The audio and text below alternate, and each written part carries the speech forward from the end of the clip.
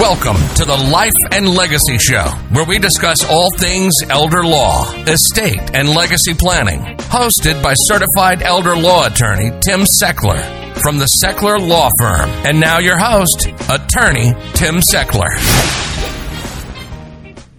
And welcome to this week's edition of the Life and Legacy Show, sponsored by the Seckler Law Firm, where great families make great estate plans. My name is Tim Seckler. I am the owner of the Seckler Law Firm, and I do this radio show to teach you the things I think you need to know about making a great estate plan. We've been doing this show for a couple of years now. If you're a longtime listener, thanks for checking it out. If you're a new listener, thanks for checking it out. You can check all the old episodes on Apple iTunes or Spotify. There's, I think, something like 130 episodes out there at this point. And I kind of joke with my team, if somebody would just sit and listen to the entire 130 episodes, one, you'd probably go crazy. But two, there's an awful lot of content there for you to understand what making a proper estate plan should look like for you. I need to do a disclaimer like I do each and every time. Listen, this is a radio show for your education and for your entertainment. This is not legal advice. By listening to the radio show, you did not become my legal client, and you should not take advice based on this or any other radio show. Look, if you've got a legal problem, you need an attorney, and you should reach out and call one. We're available anytime. The phone answers 24/7 at 724-546-4227. Or you can check out our website at secklerlawfirm.com. Now, my last name is hard to spell. My first name is easy to spell. So just go to estateplantim.com, and you're going to find our website. Now, when you're at the website, feel free to cruise around. There's a lot of content there. We've done tons and tons and tons of blog articles explaining a lot of the most commonly asked questions. There's downloadable guides on some of the topics of interest, like what happens when someone passes away and what happens if we need to do Medicaid eligibility for a nursing home or something. My thought on this has always been, give the education. Just do the education, and people will make good decisions. And if we do the education and we get you informed the right way, well, you might choose to do business with my law firm, which I certainly hope that you do.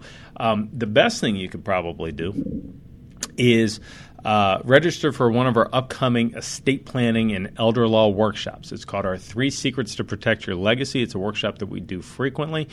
We have them offered every month in either Cranberry Township or in South Point, and we will be opening up other areas around the city sometime soon. But Cranberry Township or South Point, and you can hop on the interstate and get there pretty quick. I can actually see the interstate from my office. I can see I-79. It's super easy to get to.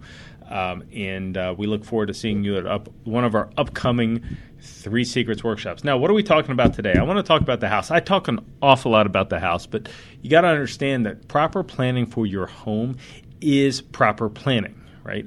There's so many examples. If you come to the workshop, I could show you where if we just plan well for the home, man, we've protected an awful lot of your net worth, and now we can protect some of your money and have different opportunities available to us later if you go into a nursing home. And so I was reading the news recently. There was an article on Post-Gazette, at least on online version, on when was this? This was June the 12th. And the name of the article on the Post-Gazette is Staying Put. Pittsburgh tops the list of metro areas where seniors stay in their homes the longest. Interesting. So the headline got my attention. I read it. It also says younger home buyers have fewer choices because of the shortage of housing stock. That's the subheading. But that's not really what the article seems to me to be about. It goes through this family that had bought their home in the 70s, built their house there. And across the country, so goes the article, older Americans are deciding against selling their homes and downsizing at the same pace they once did, leaving younger homeowners struggling to purchase homes in the face of limited housing supply. That stay-put mentality is even more pronounced among native Pittsburghers, earning locals a reputation for holding on to their homes for generations. Cool. This is interesting that is a unique trait of Pittsburghers. The Pittsburgh metropolitan area is home to the country's largest share of retirement-age residents who have lived in the same house for more than 30 years. The U.S. Census Bureau data shows that 56.5% of Pittsburgh homeowners, 65 and older, are living in a house they moved into 30 or more years ago. The national average is 38%. Well, an additional 39 have lived there for 10 years. So here's what's interesting. I don't know why this occurs in Pittsburgh. I don't know why this is what it is, but we're apparently clingy to our houses around here. At least the seniors are, and so here's some unique things to understand about this. Is okay. Well, as an estate planner, if most of our retirees are staying in their house for 10 years, 30 years or more, then that has some interesting implications for how we Pittsburghers, especially retired Pittsburghers, should be planning for your nest egg.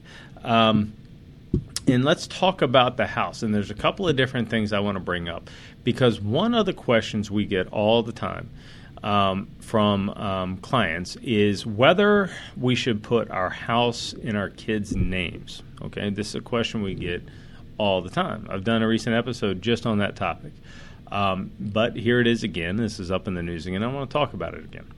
So I feel very strongly for middle-class retirees that you ought to take a good, long, hard look at holding your house in an irrevocable asset protection trust.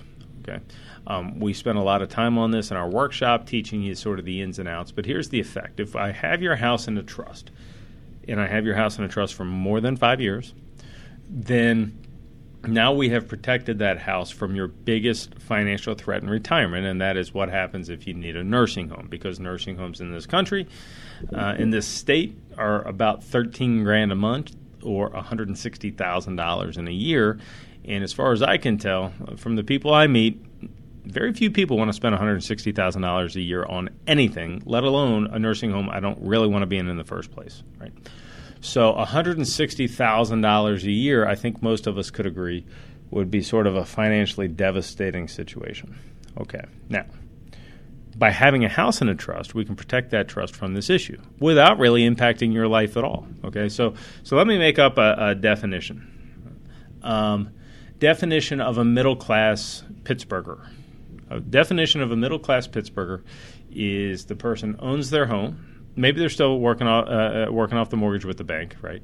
But we own our home, and we have some other money. So if you are, in Tim's definition, an economist may disagree, but if you're middle class, to me that means you either own your home, or you've decided to not own a home. So you own your home, and you've got some other stuff. Because if you don't have any other stuff, then I still love you, but you may not fit into the definition of middle class if you don't have any money. Still love you, not middle class. If you've got a bunch of money, still love you, you're not middle class, right? So if I got some house and I got some money, then what that tells me, and I've been at this for over a decade now. What I know about a family who has a house and has some money in the bank is that very unlikely are they going to do a reverse mortgage on that house. Not never. They make sense on occasion, but the vast majority of people are not going to access their home equity in a meaningful way to buy groceries. We've got other money to buy groceries. I got a Social Security check. I got a pension. I got some other money. So I've got other money to buy groceries, which means I'm never going to, despite what Tom Selleck is selling on late night television, I'm never going to do a reverse mortgage. So if we're never going to do a reverse mortgage, which means we're never going to access our home equity, then what's the harm in putting our house into a trust that says I'm not going to access my home equity? I was never going to anyway. Right? So what have I given up? Really not much, but I've got it in a house that says I've got it in a trust that says I cannot receive a distribution, which that and a whole bunch of other important terms in this trust means that the house is now protected from this government nursing home Medicaid system that we have. So if after 5 years I've had my house in this type of trust and it's properly drafted, now I've protected the house from the nursing home. And what have I given up? The ability to write myself a check. I was never going to write myself a check. I've got other stuff to buy groceries, right? And so by my thought process, I don't see a ton of downside to putting the house in the trust, at least from a accessing the equity standpoint. Now, if we put money in the trust, yeah, sure, that you might be giving up some dollars that you might have written yourself a check with. But with the house itself, it, to me, makes a lot of sense. Now, here's the difference. Here's really an interesting turn of events now. Now we've got this house, after 5 years, protected from the nursing home. Great. That means if it's a single person, when they pass away, the kids are going to inherit from the trust. If they need to go to the nursing home first and go through the money that's outside of the trust, the kids are still going to get an inheritance from the trust. And at least the way I think about this and the way most of my clients seem to think about this is I didn't work for 40, 50, 60, 70 years to accumulate a nest egg just to lose it to some broken government rule book that says if I go to the nursing home, I got to go broke. What the heck is that all about? I don't want to go broke, And, that the nursing home, people that tend to need the nursing home tend to have chronic issues like dementia or Parkinson's disease or some issue that results in long-term stays.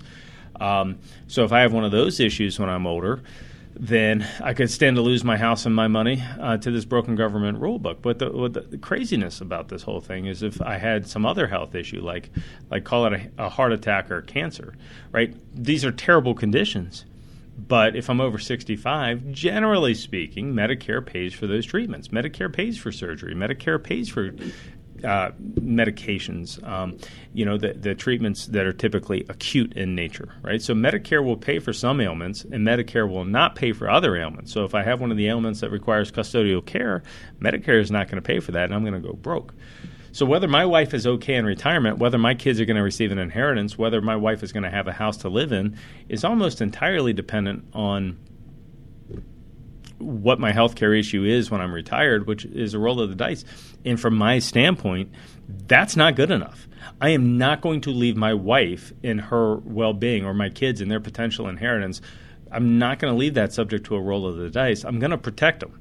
And so from my standpoint, that looks like using an asset protection trust. And if the only thing we put in there is a house and the trust says you can't access your home equity, but you were never going to anyway, what have we given up here? And so this is a thing I wish that most people, more retired people would consider.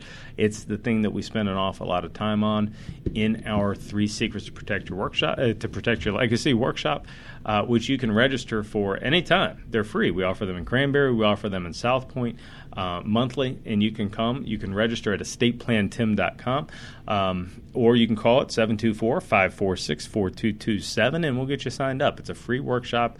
We're going to teach you for about an hour and a half on all these important things, and you can ask all the questions you want. I do some of them. Some other folks from my team do some of the workshops, but you're going to learn a lot either way. So I encourage you to attend. Right?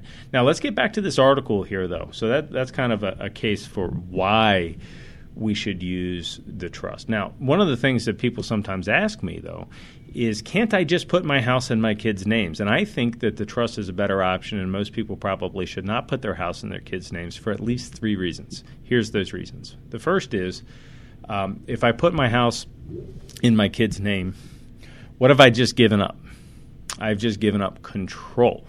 Right? So if I put my house in my kid's name and my kid goes through a divorce or my kid dies before me, if my kid dies before me, now where's my house? What's his will say? If his will says all to his wife, now I live in a house owned by my former daughter-in-law. What happens when she remarries?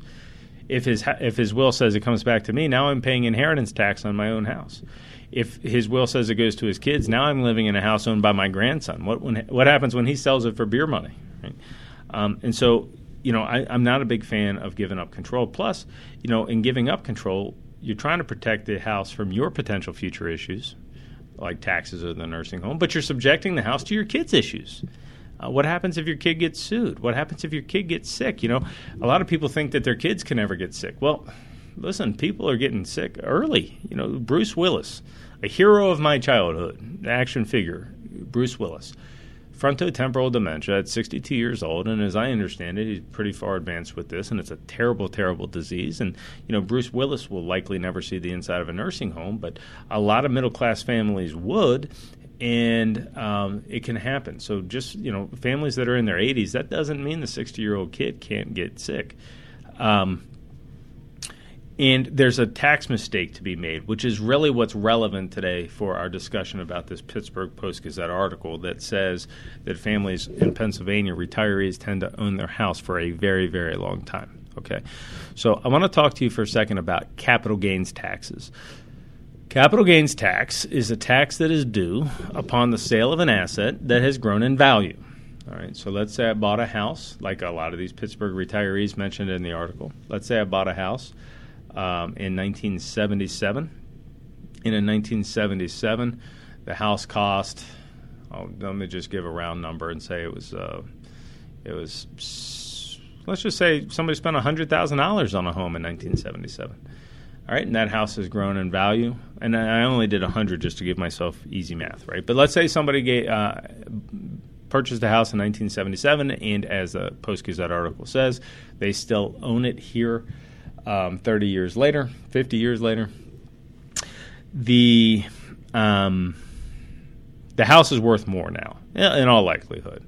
So let's say that the house is worth, say, $350 now. Okay, so we bought it for $100. That's what's called our tax basis. We own it for $100,000. The fair market value, what it's worth today, is now $350,000. So we have a $250,000 capital gain. Now, when you sell an asset that has grown in value, there's typically a tax due on that gain. So if this piece of real estate was, say, like a second home or a rental property, or if it was a stock for that matter that I owned, and the price of whatever it is raises in value, and then I sell it, I'm going to owe capital gains taxes, which combined federal state could look like 18%. 18%. So if I have a house for $100 and today it's worth $350 and I sell it and it's worth $250,000, you're probably looking at a $50,000 to $60,000 tax on the capital gain when you sell that house. Now, what's interesting is the IRS and the PA Department of Revenue, generally speaking, don't tax the sale of the primary residence. So if Dad, who's owned this house for 40 years, 50 years, sells the house, there's no tax. Okay, but there's this thing out there that happens where people, I don't know what it is, but people think it's a good idea to put their house in their kids' names. Okay, now we've already talked about why it might not be a good idea, because what happens if your kid gets sick or your kid passes away or whatever. But let's just talk about taxes for a second. Now, it is possible in doing that transaction that you could avoid Pennsylvania's inheritance tax. If you die within a year, you have not avoided Pennsylvania's inheritance tax. But it's possible you avoid Pennsylvania inheritance tax. But if you're giving money to your kids, if the house would go to your kids, that's only 4.5%. So 4.5%. Now, if the true value of the house is $350,000, the fact is that the tax fair market value on that house is probably $250,000 to $300,000. And so that's a 4.5% tax on that number. Which would look like what? $13,500. So we got a $13,500 Pennsylvania death tax. So if you give your house to your kids, you might avoid that one. But here's the mistake: give your house to your kids, and then some years later, Dad needs to move into an assisted living facility, or he wants to downsize and go to an independent living, or he needs to go to a skilled nursing facility. And now we've given the house to the kid, and it's time for the kid to sell the house. Well, remember when it was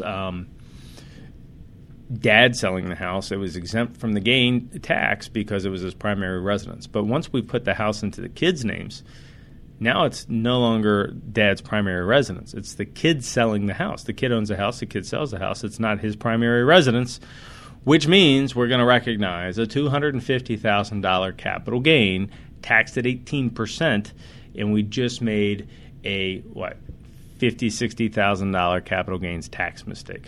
Whoops.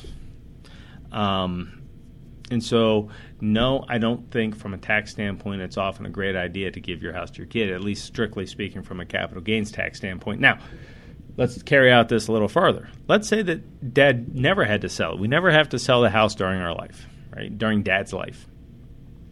And let's say when Dad passes away, he still owns it. And the kids inherit the property, not a lifetime gift, but they inherit it when Dad passes away. Yes, they now pay the Pennsylvania inheritance tax, but there's this beautiful thing in the tax code called stepped-up basis. Now, stepped-up basis stands for the idea that when you pass away, if you own an asset that has grown in value, your kids inherit it for date of death value. So the kids now own it for $350,000. They can sell it for $350,000, and we don't have to recognize the gain. So we often, with our clients, intentionally leave the assets in their Social Security number so that we will have to pay Pennsylvania's inheritance tax, but we will get stepped-up tax basis on the house when they pass away later, and we save the $50,000 capital gains tax. So it's not always about avoiding every single tax. It's about being smart about the taxes and picking and choosing. It's hard to avoid them all, but we can pick the ones that are cheaper. And like I said at the top of the show, if we had that house in the trust, which would still get a stepped-up basis, we have also protected it from the nursing home. So most people that are putting their house in their kids' names, they're trying to be smart about taxes and they're trying to protect it about the nursing home, but the trust does a better job of both. And so what we want to do, in my opinion, in a lot of situations, a lot of my clients, retired baby boomers, middle-class folks, I really like the idea of considering an asset protection trust for your house, especially in light of the fact that this Post-Gazette article points out a lot of you have a lot of big gains, big capital gains in that primary residence, and we should protect it, and we should preserve stepped-up tax basis. And this is the kind of thing you'll find out all about when you attend one of our upcoming 3 Secrets workshops. It's 3 Secrets to Protect Your Legacy. We offer them all the time in Cranberry, and we offer them in South Point. And you're going to learn about the use of these trusts. You're going to learn about wills and revocable trusts. You're going to learn about irrevocable trusts. I'm going to teach you this crazy nursing home Medicaid system that you need to know. I really think that in an hour and a half workshop, it actually really doesn't take that long. It's more like an hour and 15. But in an hour and 15 workshop, you learn a ton of valuable information on how you can properly plan for your family, what tools you should consider, what some of them need to say. And just get your head around how to properly plan for your family. Because I'm of the opinion there's too much nonsense out there about all you need is a simple will. And it's like, it's all you need is a simple will and put the house in a kid's name. Well, no. That's a bunch of terrible mistakes in a lot of situations. And why are we doing that? To save a few grand? What we're costing $50,000 tax mistake. So why don't we just do this thing right the first time? I mean, listen, what we're talking about on this show is honoring your legacy. We're talking about protecting every penny you've ever saved. And if I'm talking about protecting every penny you've ever saved from a potential creditor risk that's $160,000 a year, don't you think? And the result is not just $160,000 a year. The result is your wife could lose her home, your husband could lose his home, and the kids never get an inheritance, and you've worked 60 years to give it all to the government. That's what you're up against. And yeah, if it was worth 60 years of your effort to build, isn't it worth an hour and a half of your time to learn how to protect it? And that's what we're teaching in our 3 Secrets workshop. So I encourage you to attend. You can find out all about them by going to my website. Now, the name of my law firm, if you're just tuning in, my name is Tim Seckler. I own an estate and elder law firm in Cranberry Township, but it serves all over this Pittsburgh region. It's called the Seckler Law Firm. Now, that's hard to spell, but my first name, Tim, isn't. So just go to estateplantim.com, and it'll redirect you, and you can register there on our firm's website for our upcoming 3 Secrets to Protect Your Legacy workshop. We have some webinars, too. If you happen to be a little bit more distant, you can watch on one of our webinars where we teach you the same things, and you can find all of those at estateplantim.com. And look, what we're here to do is protect you, protect your family, protect your legacy. Most of my clients have some pretty simple goals. I worked hard for my stuff.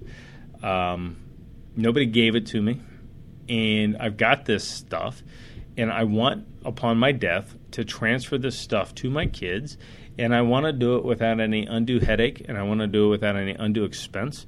And I would prefer not to lose it all to things like taxes and nursing homes on the way out the door, right? These are simple goals. Who wouldn't want that for their family, right? Now, just because they're simple goals doesn't mean it's not complicated. Doesn't mean the answer is not complicated. I got to do some complicated stuff to accomplish a simple goal. I could have a simple goal of going to Hawaii. That's a simple goal. Got to do some complicated stuff to get there, right? I got to drive to Pittsburgh. I got to park. Which lot do I park in? Now I got to get on the tram that they're getting rid of, and then I got to go and I got to find the right gate, and then I get on the airplane, and then I fight over a seat and put my baggage in the thing, and then I end up at the connection airport, and then the second connection airport, and now finally sometime the next day I land in Hawaii. And this is all very complicated to accomplish a simple goal, right? I just want to get to Hawaii. And when it comes to estate planning, it's a simple goal. I want my stuff to get to my kids. But unfortunately, the law is complicated, and we got to do a bunch of complicated stuff to get it done. Now, we try our best to make it easy. I tell a bunch of silly stories in the workshop and do the education piece for free. so that you understand this stuff rather than just dumping a ton of legalese on you. We tell stories. Here's what Fred and Wilma accomplished. Here's what they didn't do. Here's how they got it done. And so we're trying to take some pretty complicated concepts, put them in layman's terms so that you don't have to have a law degree and 10 years of experience to understand what the heck we're talking about. And then we're going to help you make the great decisions, okay? So you can find out all about our upcoming workshops by going to estateplantim.com. That's my first name, Tim, estateplantim.com. We'll get you to our firm's website, which is actually secklerlawfirm.com, but that's hard to spell. And remember, folks, to not make any legal or financial decisions made based on this or any other radio show you hear. This is for your education and for your information. I hope you learned something by listening to the radio show. Let us know how we did. We're always up for hearing your comments, so reach out to the firm. You can call us anytime, 724-546-4227. I look forward to seeing you at one of our upcoming workshops. Thanks for listening.